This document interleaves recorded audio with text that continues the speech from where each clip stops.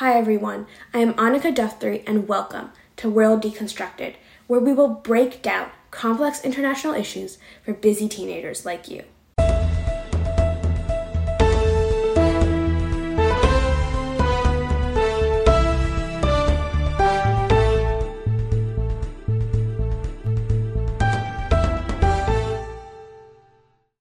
This is our first episode, and we are kicking it off by talking about Finland joining NATO.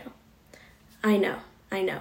Many of you may be wondering what NATO is, and the rest of you are wondering, when was the last time I saw Finland in the news? But hear me out. We're going to break it down and figure out what Finland finally did that was worthy to make the news. So Finland finally joined NATO on April 4th of this year. But before that, let's get into what even is NATO. And why is it so important?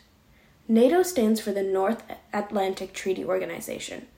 It's a political and military alliance originally founded on April 4th, 1949, by 12 countries, including the US, UK, France, and Canada.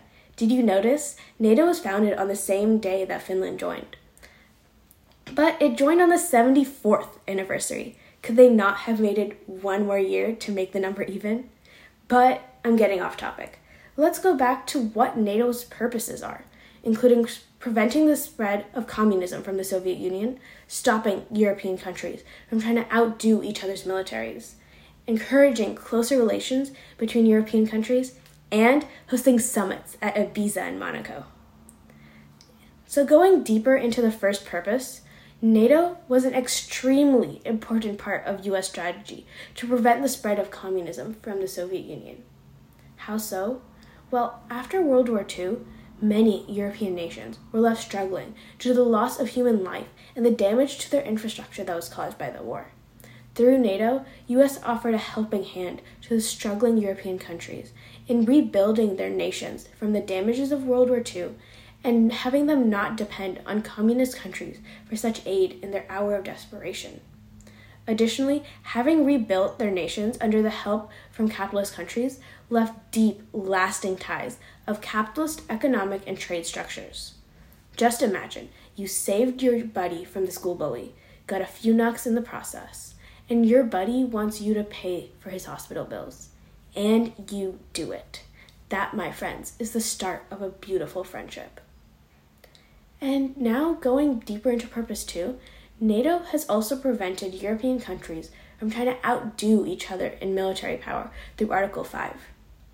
Article 5 is an extremely important part of NATO and basically states that an attack against one country in NATO is an attack against everyone in the alliance.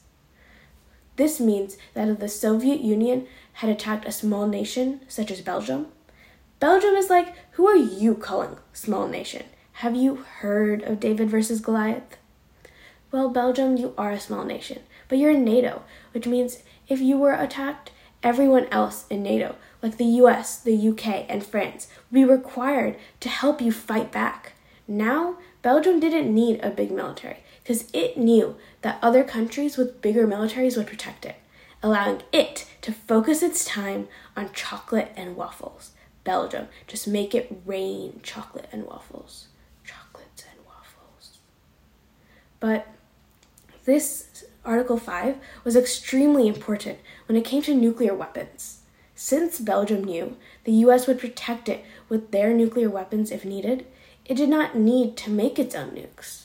This kept many countries from creating their own nuclear weapons because they knew the US would protect them, keeping Europe and the world much safer, and also not having us wear a hazmat suit every time we go outside.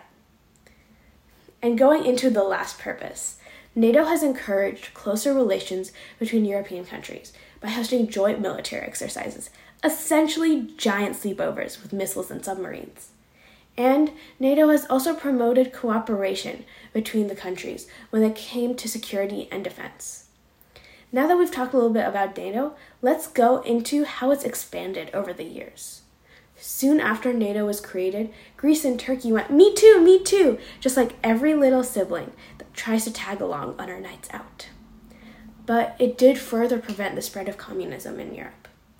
And then later, more countries, such as West Germany and Spain, joined as well in order to defend themselves against the threat of the Soviet Union. Then even later, after the fall of the Berlin Wall, the unified Germany inherited Germany's NATO membership. If you remarry your divorced ex, you can still use their Costco card when you go shopping at Costco. And then even later, in 1991, when the Soviet Union collapsed, NATO's first reason for existence, preventing the spread of communism, was less important. However, the alliance continued strong with its other two goals, even adding more democratic countries that were not able to join before, such as Poland and Hungary. And now, more of Eastern Europe has joined NATO, with over half of Europe now part of the alliance. Talk about ditching your bestie just because there's a cooler kid in school. That's cold, Europe. That's cold. But NATO has also expanded its role on the world stage. It sent in peacekeepers in several conflicts, such as a civil war in Yugoslavia, an Eastern European country, in order to prevent ethnic cleansing, and it intervened militarily in Libya in order to protect its citizens from its own government's violent crackdowns. Today, NATO membership has grown from its original 12 to 31 countries, almost triple of where it started. Nothing grows that fast except memes about Bernie Sanders' mittens. But if so much of Europe was in NATO, why wasn't Finland a member before?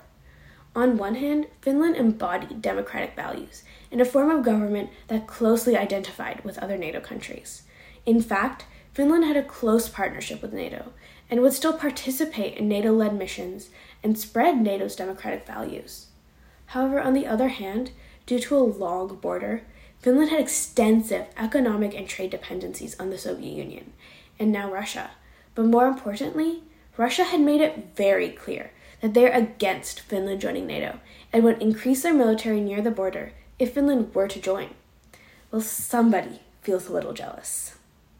But this meant that Finland had to make sure not to antagonize Russia, given its superior military might. And in order to walk this fine line, Finland adopted a policy of military non-alignment, basically meaning that they're not interested in joining NATO, but they're not against NATO either. This left Finland under a precarious balance between the two sides. And this is why, folks, you should never date two people at the same time. But if Finland had struck this balance, why were they joining now? When Russia invaded Ukraine in 2022, they upset the fine balance Finland had struck between the two sides. The invasion drastically increased Finland's fear of an unjustified Russian invasion, increasing their fear of Russia's military might, regardless of whether or not they were part of NATO. This upset balance pushed Finland further away from Russia and closer to NATO, pushing them so far as to request membership in the alliance in order to protect themselves against Russian aggression. So, what impact does that have now? Finland joining NATO dramatically changes the balance of power in Europe. Now, NATO has access to Finland's large and well-trained military, strong cybersecurity protections, and strategic position due to its long border with Russia.